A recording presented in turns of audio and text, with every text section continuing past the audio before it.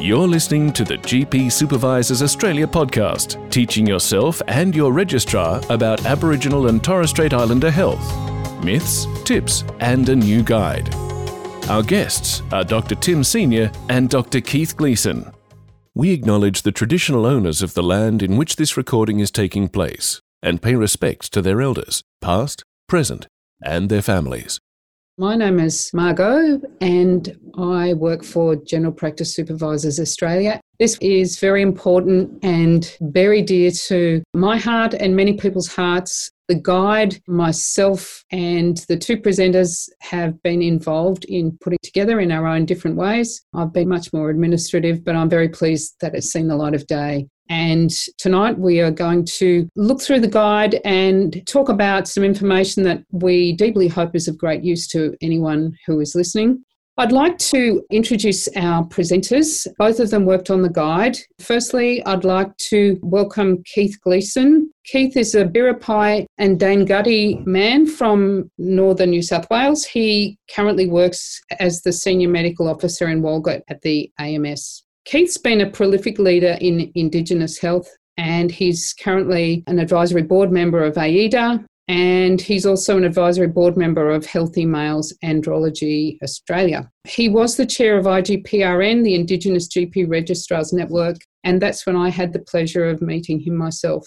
The other presenter tonight is the fabulous Tim Senior, who many of you will probably also already know. Tim is a long-standing GP Synergy Supervisor at Tharawal Aboriginal Medical Service in Campbelltown, Sydney, or nearby there. He has a long history as an outstanding teacher and mentor, and he's also a recognised expert in the delivery of Indigenous healthcare, and he's a really passionate advocate of general practice. Welcome to you, gentlemen, and thank you very much for giving up your time tonight. We're hoping that at the end of this, you will understand the challenges and opportunities associated with Aboriginal and Torres Strait Islander people's health and your general practice. Hopefully you'll understand how to use the guide. The guide has been sent to all the training practices in Australia. At this fabulous point, I'm going to pass over to Tim and Keith. Thank you. Thank you very much. We've just done an acknowledgement of country. It might be worth saying a little bit about the importance of that and what people like myself can do in acknowledging country and what a welcome to country is. And the difference in the two, welcome to country versus acknowledgement. Yeah, so acknowledgement is for people who are not traditionally from country. So if somebody's on another country, like myself at the moment, I'm on Milroy country, so I'm not a Milroy person. So it would be very offensive for me to welcome people to country. This is not my land. So I would actually acknowledge that I'm on country as opposed to welcome to country. So welcomes are usually done from the traditional people, usually an elder in that location or somebody who's nominated by the community, particularly for, you might see them at RACGP, they'll be invited guests in that location. So that's the difference. Acknowledgement is basically individuals that are on land just to basically acknowledge the traditional elders and that they were the traditional people from that land and still are, basically. We haven't conceded and given up our land, and we're really strong about that and certainly happy to work with the non-Indigenous community. And all we're asking is equal opportunities to be involved in all aspects of social fabric of Australian society. And we still haven't got that equity at this point. We are working towards that direction, and I think everything's been very positive to this date. But that's the differences.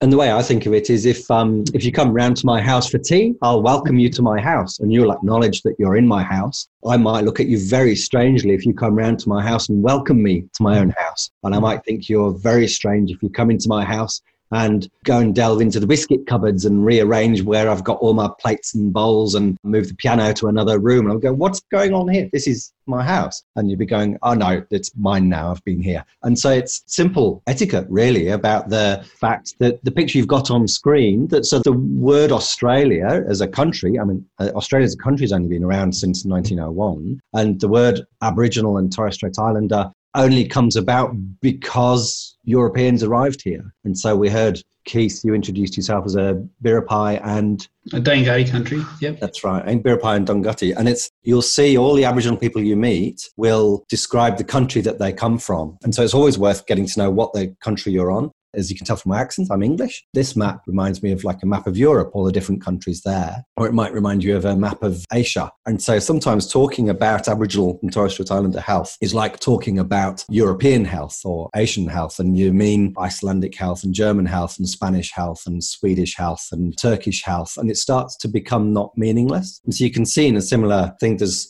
Aboriginal Australia, let alone Torres Strait Islander, which is completely separate, up off the far north tip of Queensland. Aboriginal Australia is so diverse, and there's no particular reason why myself on Tharawal land, why that would be the same culture as Central Desert Australia or in the tropical northwest Kimberleys. So it's such a beautifully diverse country, a set of countries, and seeing all those names come through from where you are has actually been really lovely. So those are the countries that we're acknowledging. Yeah, and we do have a very strict culture, and not that it's seen regularly. As an Aboriginal collective group, if we venture into somebody else's communities, we actually ensure that we follow their protocols and we respect their land as an Aboriginal group. So not everybody sees that, but it does occur, and it's very well enforced, I can tell you that.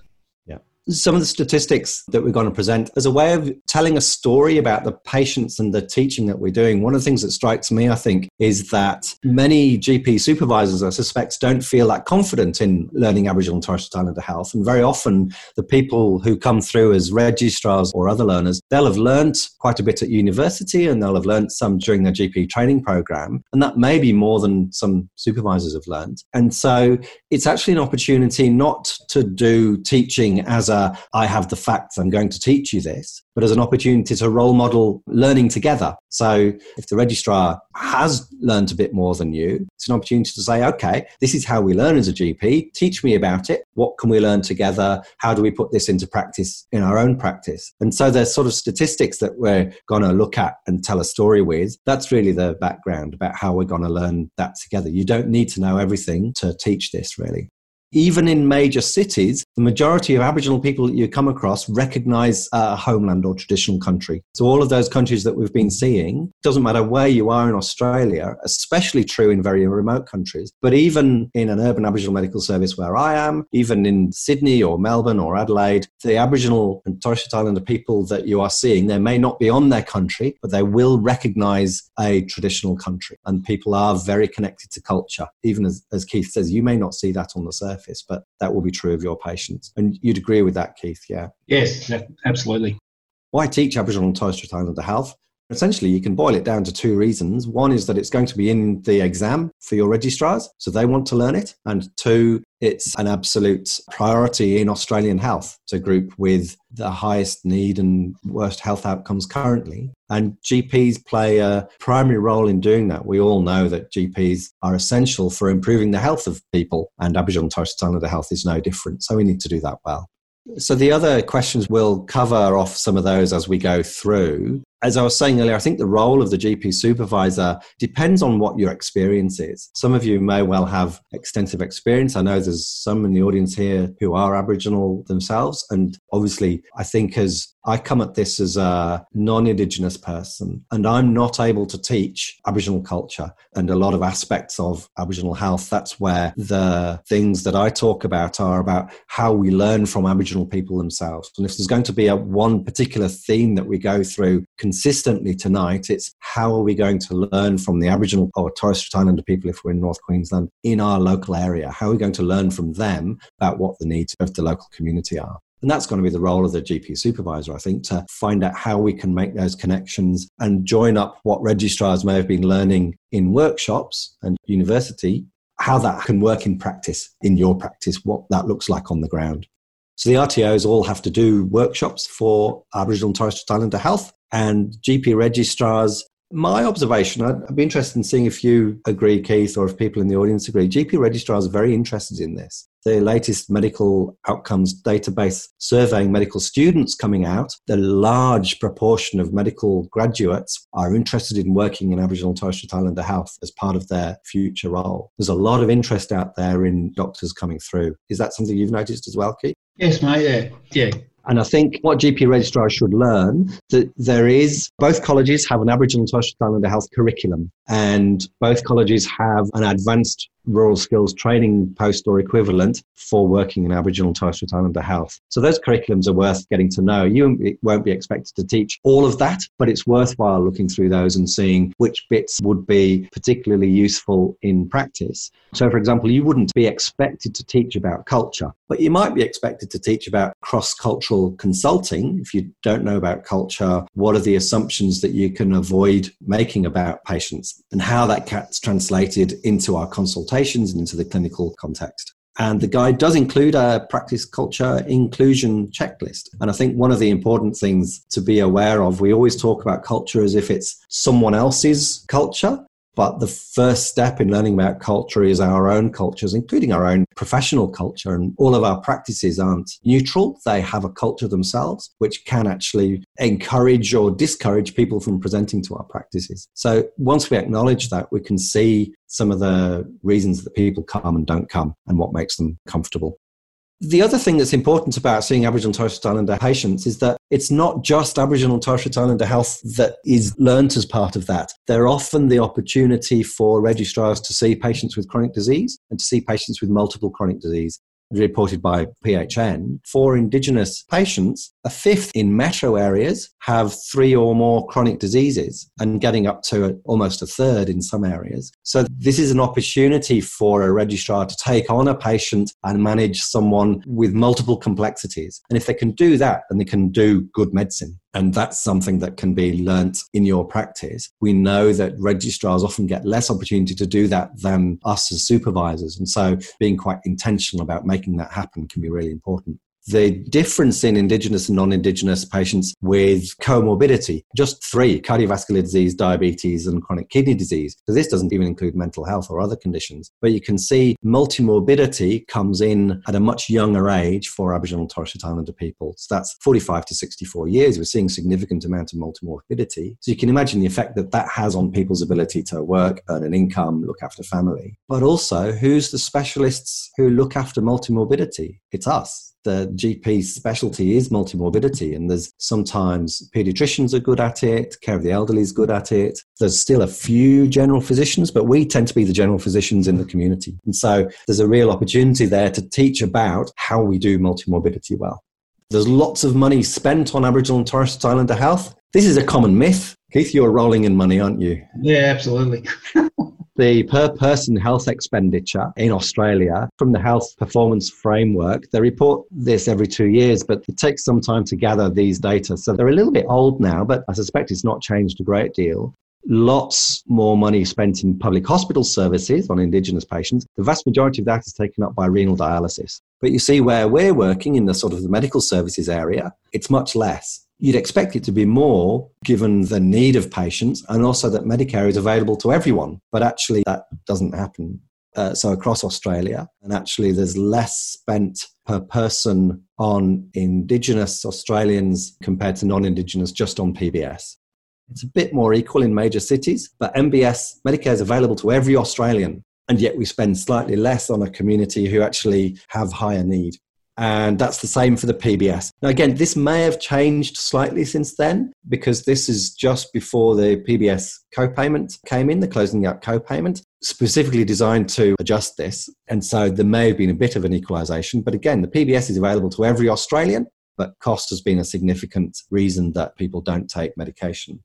Those two stats mean there's an easy win in teaching Aboriginal and Torres Strait Islander health in your practice, and that's knowing the MBS and PBS specific items for Aboriginal and Torres Strait Islander patients. So things like the 715 health check and what that entitles you to, things like the Indigenous Health Practice Incentive Payment, things like the CTG PBS co-payment, and medications that are available particularly for Aboriginal and Torres Strait Islander. Yes, good question. Those are per head, those costings. Is there anything you'd comment on those, Keith? No, just modern registrars are well aware of what those payments are for and why they're done. So 715 is very, very important as a tool to pick up, obviously, with chronic disease. Most Aboriginal, as you said, Tim, has multiple chronic diseases. It's about a team approach. And so doing those care plans is about involving a team approach effort to try and assist the GPs in getting the best outcome for the individuals. And so they're very, very important. One of the things that I will like to emphasise here, when you do 715s, you can do them poorly or you can do them really good. And I would encourage that anyone who does a 715 that they actually put some effort and time into doing them. It's not just about a bill. It's also important to actually identify things that you may need to do in the future for this individual. Just take a bit of time to do them. They're important. So that's the reason why we have them. That's a really important point about doing them well. I don't know a single GP who wants to do a rubbish job, but sometimes the incentives in terms of our workload and capacity can push us in that direction. This again is from the Health Performance Framework, and it's just a reminder that the areas that we tend to concentrate on, our comfort zones in general practice, are what might be called behavioural risk factors or lifestyle factors such as smoking, alcohol, physical activity, all the snaps. So it's important, but it's not the whole story. Social determinants, and we'll talk a bit about those shortly, and I'm pleased that someone's already talking about those in the comments. And then gap due to other factors is a very big block, and other factors sort of leaves us guessing as to what those other factors might include, and it's a bit unexplained, but some of it will be access to care, some of it may be sort of cost of care, things like that, but it's a big black box that's responsible for a good degree of the gap.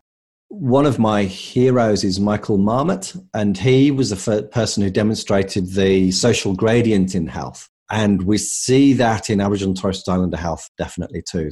For example, smoking. Now, we all know smoking is bad. We're all GPs. We're excellent at being able to help find ways of helping people quit and teaching our registrars to help people quit as well. But we can also see that those in the most advantaged group are more likely to be non-smokers than those who are the most disadvantaged. Same, those who completed year 12 are more likely to be non-smokers than those who are year 10 or below. Those with the highest income are more likely to be non-smokers than those with the lowest. And those who are employed are more likely to be non-smokers than those who are unemployed. And again, it just tells us to remember to go back and look at the causes of the causes. And I don't think that would surprise any of us.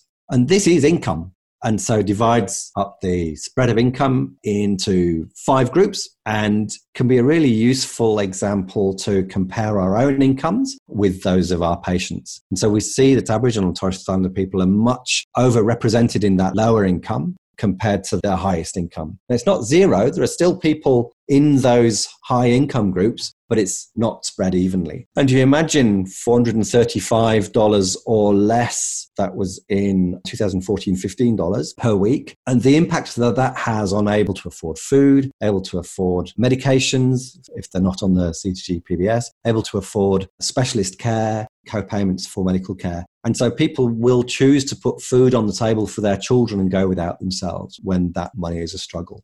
So again, the reason that this is important is when we're seeing Aboriginal and Torres Strait Islander patients or any other patients, it's quite easy just to assume that the life is a bit like ours, only maybe slightly different and maybe culturally different. But actually the background is enormously different to us. And I'm aware that most doctors come from backgrounds where we've been in those higher income areas. And so we actually don't know what it's like to live very often, except as a student, on those really low incomes. But that has a profound impact on the way that people live. And again, as GPs, what that means for us is that core skill that we have of just getting to know our patients well enough to understand the context that they're living in. You know, I'd just like to add on that one. We come from a we culture, and there's probably some people on tonight that would understand this. We culture as opposed to an I culture, which is what I would call non-Indigenous. We culture is we share our wealth amongst the family and stuff like that. So we have extended families. So we have low income. Like Tim said, we'll feed our kids first, or we'll feed other family members that are in need. So again, this is not obviously seen throughout the general community. So we actually share our wealth. And this is one of the reasons why we have survived over time, you know, with all the things that are thrown at us, because we are a we culture. We try to look after us. And you often hear, oh, you people. Well, it's you people is what has made us survive and been able to survive through some very horrible times in the last 200 years because of that. When you see these figures, it's actually we're sharing our wealth to the poorest within the community as well. The housing and all that sort of stuff. Overcrowding is because we actually look after our own. And it's a really important point because we hear people say sometimes, oh yeah, well, they just don't care about their own health. Well, it's clearly not true. If we put the we culture onto that, that's actually completely untrue. And I often think if we make any comment like that in interpreting what we're observing, asking ourselves, how would an Aboriginal person react if they heard me saying that? And very often, again, going and hearing what people themselves would tell us. A we culture, beautifully put, Keith. I like that. A reminder that many of our patients will be survivors of the stolen generation. We may not know that, and patients may not be comfortable telling us that. And some will be descendants of survivors of the stolen generation. The Healing Foundation did a fantastic report with AIHW showing, again, the extra disadvantage that puts on. So again, that's for us to be really aware of. And the Healing Foundation actually do some really good resources about working with people from the stolen generation. And it's where I'll just mention the word trauma-informed care, because the trauma that people have gone through impacts the way they behave, particularly in relation to authoritative non-Indigenous bodies like the medical profession. And we were involved in removing children. I often think many of the patients who come to see us have a grandma sat on their shoulder, whispering in their ear saying, "They stole my children. You know that, they stole my children. Are you sure you can trust them?" And so it's up to us to be aware of that history and make sure that we're demonstrating that we can be trusted, unlike other experiences that they've had. And Tim, I'd like to share a story. I know of a Biripi elder who actually was stolen, and she's actually substantially traumatised that it's actually hard for an Aboriginal doctor to even engage her in that. And what was quite stark is the fact that she's actually got footage of her being stolen on the ABC.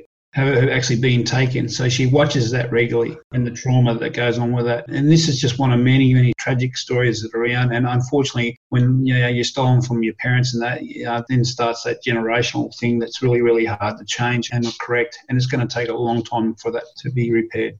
If you Google Healing Foundation, AIHW, it'll take you to the report. They've done 2 now. I think one's about children as well. There's a link to it in the guide. There's a lot of information there now. The Healing Foundation also does have a series of fact sheets specifically for GPs about working with members of the stolen generations. Those are great learning resources to go through together with a registrar, because chances are none of us are particularly familiar with that, and we can learn that. Got a note as well, they were stolen as well as abused in these institutions, and that's a really important point too. Housing. Proportion of Indigenous households living in houses of an acceptable standard. So that's where everything works in the house. You've got electricity that works, you've got running water, you've got hot water, you've got doors that close, windows that close. The NT figures are worse, but there's about 20% across the board in Australia where people don't have a house that works fully. And then overcrowding, the rates are higher. So you can imagine what that means, particularly during COVID times with overcrowding, what it means for things like chronic suppurative otitis media, but also what it means for mental health in having a space of your own just to retreat when things get stressful or just to be able to relax a bit. That's very difficult in those circumstances. So again, this is just about understanding the context that our patients come from so that the care that we're able to provide is appropriate for them. Because if they've not got a fridge that's working, then we can give all the advice about healthy eating that we want, but it's not going to work if they can't afford the food, don't have cooking facilities to cook it, or fridge to store fresh food in, or insulin in. Just want to add to that, Tim, one of the reasons why the Northern Territory figures, and possibly some parts of Queensland, is the cost of building houses is quite expensive. It's quite expensive for governments. It's also expensive to have food transported, so goods and services. So there's already an impediment in place for many of these people, and the infrastructure to set up there, like clean drinking water and stuff like that, and maintaining that as well, is also very costly. And that's one of the things that interplay with the disproportionate costs for these people, because they'll obviously live where they are because that's their land, and they're not going to move, and rightly so, it's their place, but they shouldn't be living in very third world conditions. It's a matter of asking what they want, what is it they need, and in going from there and having a conversation with them, how best they can get the best out of their circumstances in the locations they are. But I don't know whether governments often do that. Yeah, absolutely. And I think there's a really important point there that these are general statistics that give the average and the spread. But for individual patients, you'll need a conversation to see which of those apply to that particular patient. And the patient will often be the best guide around their culture and their own circumstances. So they'll be a partner in that. And again, that's a core GP skill. Access, affordability of internet, it's a really important point. So much of what people need to do now is moving online, engage with Centrelink, job applications, education. It's a really important point. I've seen a patient this week who had a SIM card but no phone. People regularly run out of data. Quite a few of my patients don't have smartphones. Sometimes people might have internet access at home. Sometimes people's internet access is at the library, and you can think about the privacy issues relating to that. I don't have stats in this, but there have been publications about the digital divide, and it's really important. What's internet like in Walgett, Keith? Oh, look, the internet is atrocious out here. And again, I'll re-emphasise what you're saying, Tim. For example, the COVID app is great in principle, but in terms of the Aboriginal population, a lot of us don't have that technology. And if you're in some of these remote areas, it's non-feasible. So in terms of having an instrument that protects you, the best protection is basically isolation. And that's why we've isolated some of these communities because of the lack of technology to help protect them as well. So just to give you that heads up. Yeah. Yeah, absolutely. There's an important comment here about that's also the circumstances for an Aboriginal medical student that one of our audience is teaching at the moment. And so many of you will come across Aboriginal medical students and Aboriginal GP registrars in training. And those issues will often be or have been issues for registrars going through. And so being aware of that, I think, key. Yeah, and the other thing, the really important thing in terms of the technology and access is that a lot of Aboriginal people lose their phones regularly. They don't update their phone contacts. And then I often get a lot of reports from specialists saying, I failed to attend their appointments, and they get struck off. So they might be booked in for surgery, for example. They've been contacted 3 times by the surgery to organise their procedure, but unfortunately they've been struck off because they couldn't get in contact. And unfortunately, they miss out. And so one of the reasons why that happens is because of the lack of phones and access to the resources to contact them, because not everybody has that access. Yeah. And that point about people being excluded from services for not answering the phone, there's a significant number of Aboriginal and Torres Strait Islander people avoid healthcare for various reasons. And cost is a significant one, and particularly for dentists, other health professionals, but also for doctors. Logistical reasons, that'll be like transport, where many people don't have transport. And Aboriginal medical services often provide transport to get people to care. Personal reasons, probably a lot of that will be bad personal experiences going to health services, but some of that will include cultural appropriateness of service. A fantastic cue for us to talk about that, because it goes to the point that our own practices are cultural institutions and that often the cultural clash, there's a different expectation perhaps or pressures about the length of consultation that's required. And you can imagine that from the point of view of just simply the medical multimorbidity that we're seeing, let alone the importance of developing a relationship. Whereas the pressure on us of actually running a practice and paying all our staff puts pressure on to see people through quickly. What comments would you give for GP supervisors, Keith, about cultural appropriateness of medical services? Trying to make it as safe as it starts with language. It starts with making the place not so hostile. And I'll give you an example. Emergency departments have big white plastic screens. You walk into an emergency department, there's a big screen in front of you, and it might have a sign there, and the person says, I'll go to the next window, and Aboriginal people, not all Aboriginal people read. So they go to this window, then they're aggressively attacked by that individual. They'll either turn around and walk out the door, knowing that they're quite sick, because they couldn't read, and they feel there's a barrier in front of them. So there's a sense of perception when they walk in the door. Unfortunately, this perception is part of the culture because of what's happening in the past, where people have gone to hospitals really sick and injured and actually have had kids stolen. That's where all this mistrust with medical workforce started, was don't take your kids to the hospital, you won't leave. So pass on generation to generation. We just can't trust you anymore because you can't trust your kids with these institutions, then why can we trust you at all? And it's really hard to change that mentality over time. I mean, even that stolen generation, it's not long ago. You're only talking about 20 to 30 years ago, so it's not that long. So it's going to take a bit of time. In terms of culture is also your body language, your approach. And I don't think it's just reflective to Aboriginal people. I think we should approach this to all people. You should be treated the way you want to be treated. And I think that's the starting point. And have a conversation. Aboriginal people like people to ask questions, and they actually like to engage. They like to joke. Ask them about the sports. I think that's some icebreaker is always a good for any patient that you walk in. And I think we're easy to have prejudgments, and I'm probably just as guilty as anybody else. If somebody walks in there, can have this prejudice that can get in the road. So yeah, we can just think about that and approach initially. A very human thing to prejudge, and we actually can't stop ourselves from doing it, but we can be aware that we're doing it and challenge ourselves for that. I've experienced where a patient wouldn't go in the ambulance because they believe when an Aboriginal patient goes to hospital, they don't return, fear of death in hospital. That's very real, and often with good cause as well. In conjunction with culturally appropriate long consult, will Medicare intervene or audit if too many level C consults? It's a scary question. They might audit if your ratio is vastly different to everyone else's. That's Medicare problems. If you can justify doing a level C for all your patients, then the audit will be in your favour. So document really well. They take this population-based approach, but actually Medicare is around seeing individual patients one after another. But if you're audited, then that's really stressful. So just a reminder that stolen generations have worse access to service. Also in answer to that, from the Health Performance Framework, attempts to measure cultural safety in community-controlled health services. But I think it's also useful for mainstream practices just in the domains that they look at. Because us non-Indigenous people often think of cultural safety as purely being a knowledge gap that some training for individual staff will fix. But actually, it's much more than that. The cultural competence are part of staff performance appraisal, training, and cultural orientation for non-Indigenous staff. Knowledge gap, the importance of employing local Aboriginal and Torres Strait Islander peoples. So that may be something that practices can look at doing. The way we engage patients in having some influence over the service is important for cultural safety.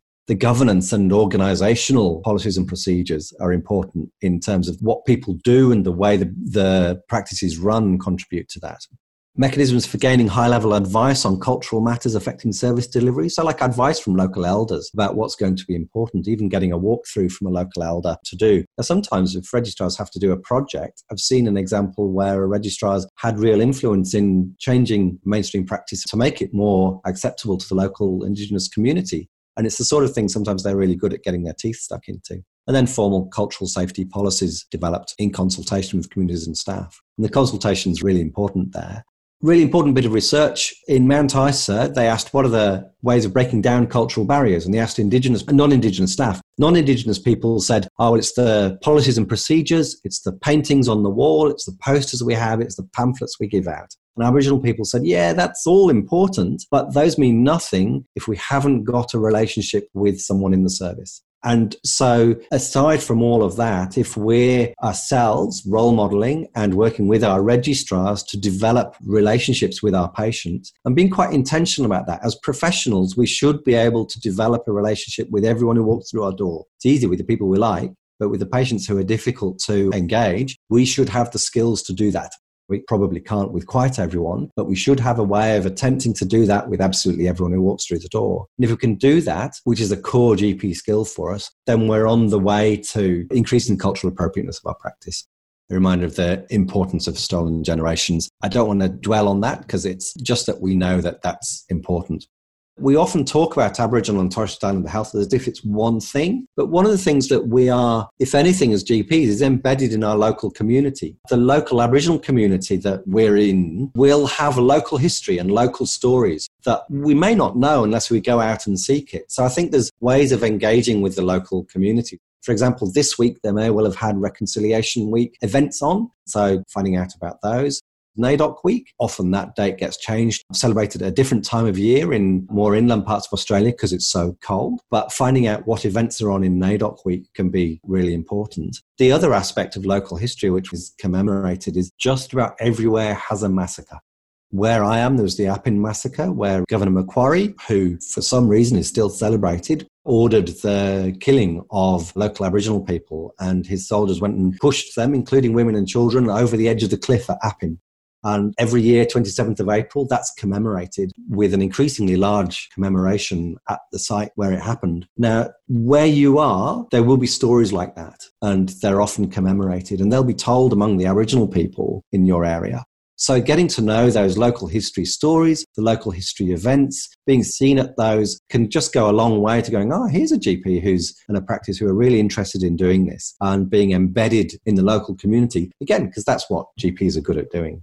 Yeah, I'd like to add, Tim, there's also a lot of Aboriginal radio stations now. There's NITV now that broadcasts a lot of Aboriginal content. These are a really good source of information about really breaking down the barriers about culture. And I would encourage anybody to actually approach an Aboriginal person and just start a conversation, have a conversation and just say, I'd like to know a bit about the land. I'm really interested in, I want to be, you obviously live where you are and they live there, and you might find that there's some really, really cool stuff you didn't know about it. And I think, I'd like to see eventually the Aboriginal people become endearing to the Australian population because, at the end of the day, we're all going to be here forever and a day. So it's just a matter of embracing Aboriginal culture is just as important as your own culture. It's about a two-culture system, and I can't see why we can't embrace it together. We should be really celebrating the fact that we're in a country with the oldest continuing culture on the planet.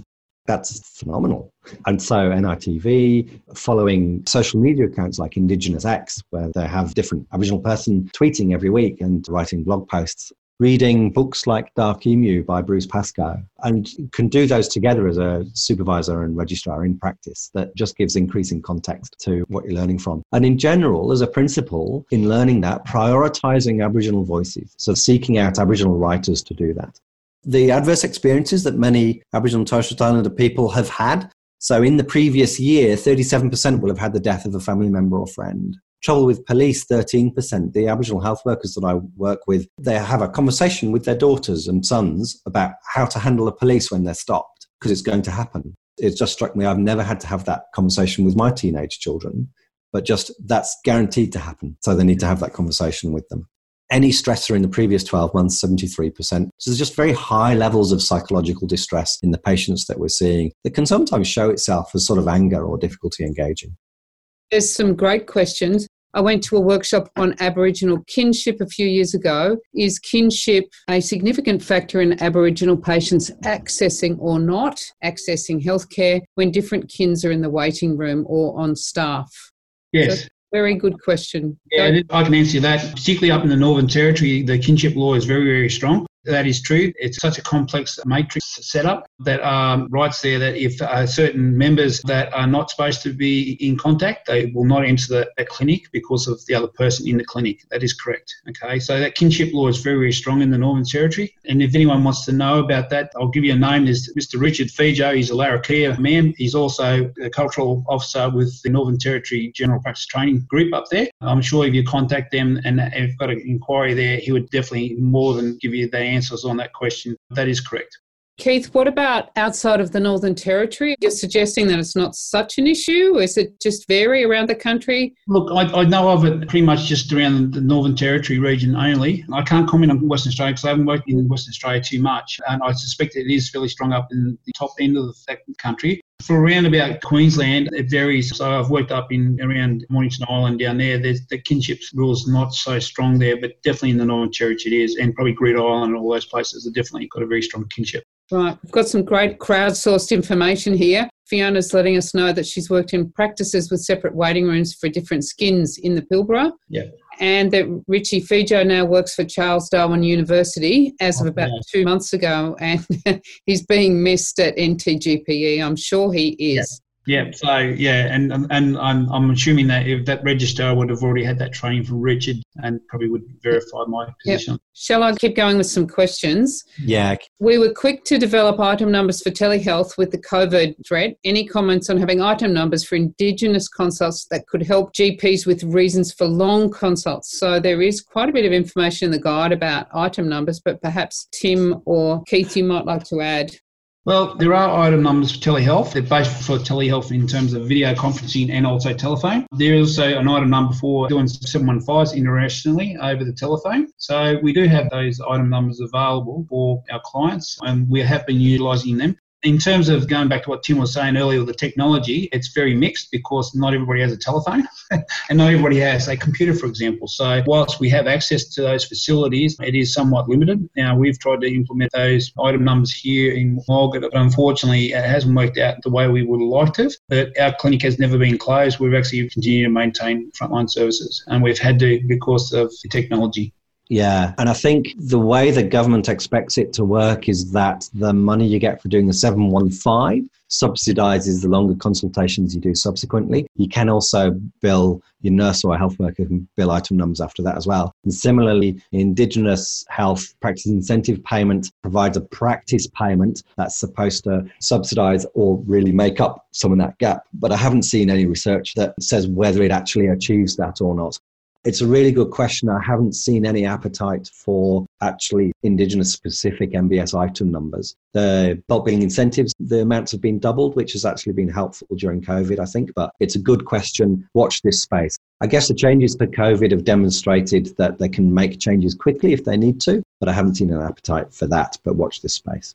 Question from Jackie Roberts about just general protocols about men's health and women's health. So just in terms of culture, most Aboriginal women aren't like to be seen by a male, particularly for women's health issues. It's very rare. Having said that, though, I find that if it's anything below the belly button, women definitely won't see her for. they're more likely to from the upper body part. But again, it's really varied and it depends on the geographic location in terms of the culture. So the best thing to ask an Aboriginal person, and I always say, even for myself, I say, I understand you're an Aboriginal woman. Would you feel comfortable me doing this as a man? I'm not finding it uncomfortable as an Aboriginal man asking you this question, but I'm respecting you. I'm happy if you see a female doctor and understand that you may need to see them, and I'll respect that. I think if you acknowledge there are differences and give the person the opportunity to answer the question, I think you earn a lot of respect from doing that, and you give them a lot of empowerment.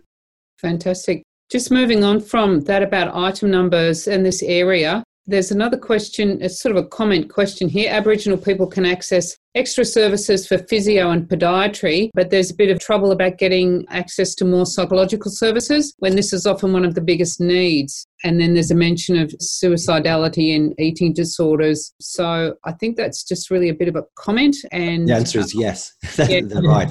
Yeah, and fantastic to get more psychology. Yeah, mental health is a problem. Geographic isolation is a problem. And often the solutions that people go to for apps and things, again, for the same reasons we've discussed, aren't appropriate. Exactly. How do you get feedback from Aboriginal and Torres Strait Islander patients regarding their interaction in a teaching space or a clinic, and also from GPs and registrars and RTOs? I think this is a question about asking and feeling good about asking. We've found at Tharawal that our patients are really keen to be involved in teaching. They actually love it. We've had a lot of students and registrars around, and being able to say to the patients about a student or a registrar, so what advice would you give them? And they've had often widespread experience in health services, and so they can often give really good advice about what's worked and what's not from their perspective. So I'd invite the patient to be involved in that because they'll often relish the opportunity. Yeah, I reiterate what Tim said. Yeah. There's a comment here which I think comes through in a few different comments as well. A lot of cultures have a culture that's rushed and busy, which is at odds really with Aboriginal and Torres Strait Islander culture. What to do about that? It's very hard, of course. And going on from that was a comment regarding spending more time with the half a dozen or so Aboriginal patients, which creates some sort of tension in the time that it takes there compared to other patients. So that's really a point for discussion, I think. Yeah, if I can just quickly comment on that, I think being aware of that as being a tension is the first step. It's not always going to be resolved, and we make choices in our consultations about what we're going to do. And it's not going to be the same in each consultation. So sometimes you can put a bit more time early on to develop the relationship, which means that in future consultations, you can then say, well, we haven't got time to deal with all that. Today is going to be a bit more of a quicker one. And so it varies. And once you have a relationship, you have much more leeway to have those conversations with patients. I have a rule that there are 2 goals and only 2 goals in every consultation we do. The first one is to make sure that people don't drop dead in the car park. If they've got hematemesis, if they've got central crushing chest pain, you sort of have to manage that. But the second is give them a reason to come back. Because as long as people are still coming back, you can still work with them. And so you can think of it as a consultation that lasts 2 years, just chopped up into 15 or 30-minute blocks, as opposed to single long consultations. And so often you can make intentional decisions in your consultations about what you're going to do. I'm going to choose to run late today because it's important. I'm actually going to curtail this one today because I've got lots of people waiting for me now. And it's always a balance, and it's always going to be difficult, that. Yeah, and I'd like to add the fact that patients' expectations may be a little bit different to your expectation, because whilst they might have coming for a skin rash or something that's very manageable and that's all they want done, and you look at their results and you're saying, and you get a heartfelt think that these things are not followed up, and your priorities are very different to theirs. And I think the main game is not to pressure them on that, but to try and engage them so you can actually achieve that outcome, getting that what your priorities are under control as well. And it's trying to work together to try and encourage them to do that as well. But whatever the message you leave, particularly with Aboriginal people, and I will say this and I'll re-emphasise this, when you treat an Indigenous person, you're actually treating the community, because you can actually destroy your medical career in a community. Is the way you respond, because just the word gets around really quickly. So again, it's just a spot check. Just be very empathetic. I'm not saying you should be disrespected as a person. You should treat everybody with respect. Just be mindful that they often will test you out. And I've seen kids come in and see me first before the adults come in. And you wonder what that consult was all about. But it was actually, they were scouting to see what you're like. So they do test. All right. So, yeah. Terrific. Just for everyone's information, there's some very juicy questions coming up.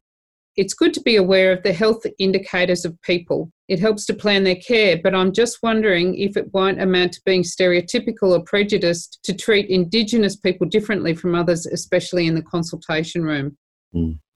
It's a really good question, that, because I think we do have to avoid being stereotypical. So all of those statistics are spread over a community, and you can't assume that any one individual we see is in any of those income brackets or that particular housing or anything. So we need to get all our information from the patient in front of us. We don't treat all our patients the same anyway. We never do. We treat them according to what they need and how they want to be treated. And so I think we should avoid stereotyping. But for me, the knowledge of what the background and experiences is of my patients, including my Aboriginal and Torres Strait Islander patients, and that will be very different to my life experience as a middle-aged heterosexual white male earning a decent income. And so being aware that my views and my experiences will be different. And so I need to treat my patient on the basis of what their experiences will have been, not my assumptions. Otherwise, I end up treating myself, really, and treating people as if they are me and as if they are my cultural background. We should be treating people differently according to what they need. And I think that's what we do. Terrific. There's another one here. Another limitation to telehealth with Aboriginal people is hearing loss and language. That's a great comment. Thank you. It's really important. Yes. Can you comment about the perception of time? Oh, this is a very big question. In Aboriginal and Torres Strait Islander cultures.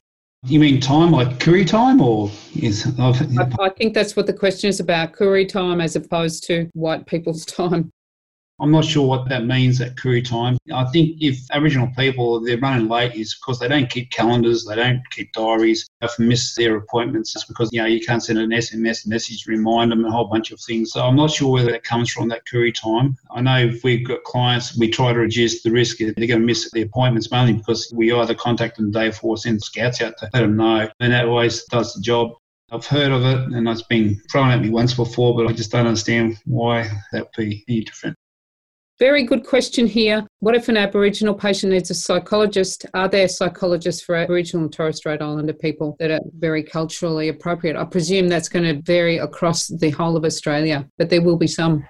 It's hard. I mean, and mental health is a big issue, not only just for Aboriginal people, it's for the general Australian population. It's one of our biggest issues in the country by far. And access to services even gets worse as you get out where I am at the moment in quite remote areas. And I think it's hard. Finding good psychologists that you actually gel with generally is also very difficult as well. So it's one of those very complex areas that Tim might be able to add a bit. Yeah, the starting point is where counsellor is going to be my proxy for psychologist on this, and cultural appropriateness of service is quite high for people not seeing a psychologist or counsellor. There's a very good active organisation of Indigenous psychologists, and I don't think there's a huge number of Indigenous psychologists. Psychologists are aware of those issues. I think it's going to be knowing your local referral network and getting feedback from your patients about whether they appreciated seeing that particular psychologist. Where I am, we work with a fantastic social and emotional wellbeing team that includes a mental health nurse practitioner, drug and alcohol worker, psychologists who are non-Indigenous, and a counsellor. So I think the crucial thing is getting a psychologist who is good with trauma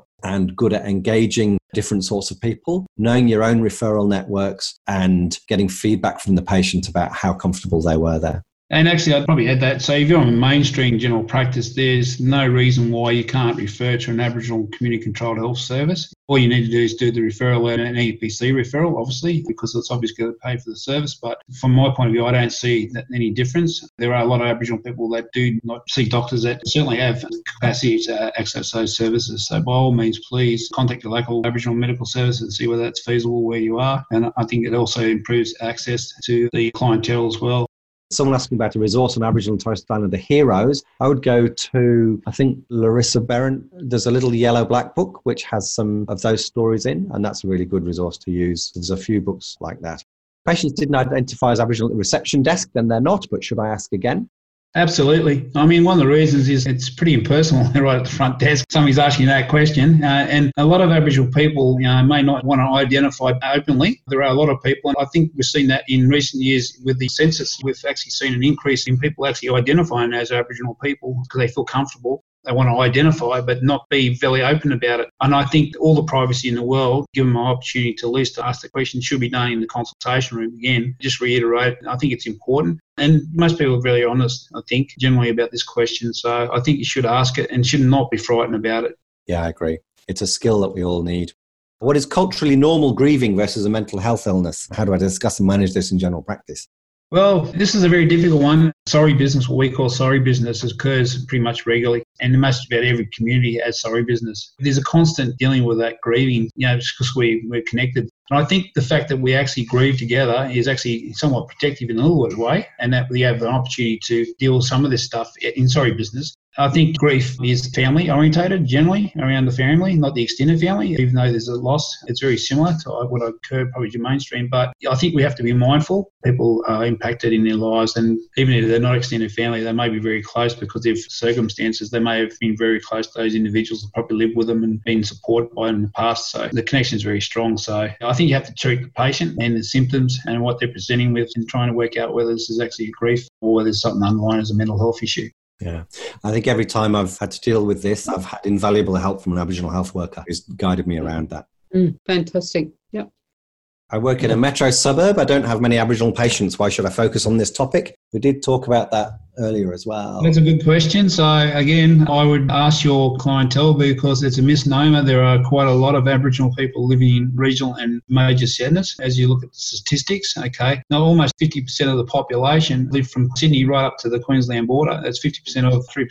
So there's a lot of people there. I think it's a misnomer that Aboriginal people don't live in the city. So by all means, please ask if you are Aboriginal, because I think you'll get a lot of value out of it. Yeah. I thought Aboriginal people use their own health services like Aboriginal Medical Service. Yeah, we cover this a bit in the guide, actually. Keith, you had a good stab at answering that with facts. Yep. Yeah, look, I think it's just important. Your doctor is your individual choice. We are individuals, and as Aboriginal people, we choose where we go and see our doctors. Now, I'll give you an example. In Armidale, where I've got a big family up there, 60% of the population saw a non-Indigenous doctor who they've had trust and respect for all the years. And they tried to set a medical service up there. And even when the medical service was established in Armidale, most of their patients stayed with their trusted GP. It comes down to developing a relationship with the individuals, and that respect comes over time. So it's like anything we do. Your patients will respect you regardless of what's going on. There are circumstances why some patients don't come to an Aboriginal medical service, maybe because if it's a female issue, there may not be female doctors on site, and so they choose to do their women's health services elsewhere. Any other patients, they'll pick and choose. There is quite often, because we're related, we've got families working as Aboriginal health workers, and a lot of the families don't like the confidentiality being open, and there's always a risk with that in Aboriginal communities. And for those who are registrars that are working for Aboriginal community control, please consider that when you actually engage in some Aboriginal health workers, or ask the patient before you actually speak to some of these guys, because they're very sensitive about that. And there's a whole myriad of other things like distance to Aboriginal medical service. So again, treating Aboriginal people in general practice, in the mainstream general practice, is very important. And I think there's a lot of people that actually utilise those services. Yeah. Bottom line for me is Aboriginal people should be able to access any health service in Australia confident that they'll get good service. Yeah, and they're also very transient too, by the way. Some Aboriginal people can be very transient. I've seen an Aboriginal person in Kempsey, Taree, the same person, mind you, in Armidale. So they can be transient around. So, yeah. That's right. And I've made healthcare plans for Aboriginal patients in the past. They have not been followed. Running is health just not a priority. I'd like to be more helpful. Am I missing something here? For me, the context that we were talking about is the reason. When people haven't got the money or the resources with the housing or the internet access, people end up having a lot of other priorities, like appointments with Centrelink, with job network providers, that actually stop them doing the things on the health plan. And exactly right. And again, like I'll give you an example up here in Walgett. We've got a population up there. There's no work up here because of the drought. So a lot of people are on Newstart, for example. And I had a client come in the other day who has diabetes and had carpal tunnel. So I applied for her to get some braces just to treat her. They're only $25 at the local pharmacy. She was knocked back for her funding arrangements with the local funding body because she had diabetes. She could actually be eligible for it. But unfortunately, because she's on Newstart, she couldn't afford the $50. In other words, she was going to be in pain pain, waiting to see a surgeon down in Dubbo on a waiting list, and couldn't afford to get these wrist braces because she's trying to feed herself because she's going on New Start. These are real stories. These things happen every day. And so you're often confronted with those complexities of trying to treat a lot of these guys. So it's not just about the actual chronic disease. When you see the individuals, you're often trying to do the social issues. Some of them don't even turn up with a Medicare card, trying to sort some of those issues out. And I think that's the big complexity of it all. We've got fundamental issues. And again, if you ask the patient, they'll tell you. Absolutely. I mentioned to one of my patients that her risk of heart disease was high because she was Aboriginal, and I got the impression she was upset that I said this. Maybe I should not have said this. Yeah, my take on this is that we use being Aboriginal as a marker of exposure to all those other things we've talked about. So if you're Aboriginal, you're more likely to have had stressful things happen. You're more likely to be in the low income brackets. You're more likely to have been in a family who's experienced stolen generations. All of those things are what put you at risk of all the different diseases. Actually, being Aboriginal and connected to culture is protective. And so I think we need to be careful that it's the pathology, the disease that we're treating is not being Aboriginal, but what that means in terms of life experience is what creates the increased risk of disease. So I think what you were saying to the patient may have been taken that a core part of your identity is what makes you sick. And actually it's the life experiences that you've had that have brought you to this place make you more likely to have heart disease. But we often talk about that in medicine as if it's being Aboriginal that gives you heart disease, but it's actually the experiences that you've gone through that do that. Just the terminology between Indigenous and Aboriginal, just to give some difference. Some Aboriginal people will be offended if you call them Indigenous, mainly because if you're born in Australia, you're Indigenous, okay? So they prefer to be called Aboriginal, all right? So just be mindful, you use the language, just try and use Aboriginal rather than Indigenous, because sometimes I've been challenged on that one as well, and I'm Indigenous and Aboriginal. Next question, is there an easy way to engage with my local Aboriginal community? And we talked a bit about sort of engaging with local events and meeting people, and your patients will often be a guide to who to get to know as well. Councils and land councils will often have Aboriginal officers in them as well. Yeah, national parks run cultural groups, and there's a whole bunch of opportunities out there. It's just a matter of exploring your local community. And again, I utilise the radios and stuff, and they're often a really good source of events that will be coming up as well. There's one last question here, which is, I'm struggling to fully understand the word sorry business. What does this imply? Is this a translation of an Aboriginal word? If so, then what is the word that is understood across all Aboriginal cultures? This will not be a simple answer, but thank you. All questions are welcome. Well, sorry business is basically death. So it's funeral, basically. So you're dealing with sorry business, you're dealing with all the components of that, basically. We just, rather than saying funeral, it's dealing with the loss of extended family. And it's just a general word that we use. Yep.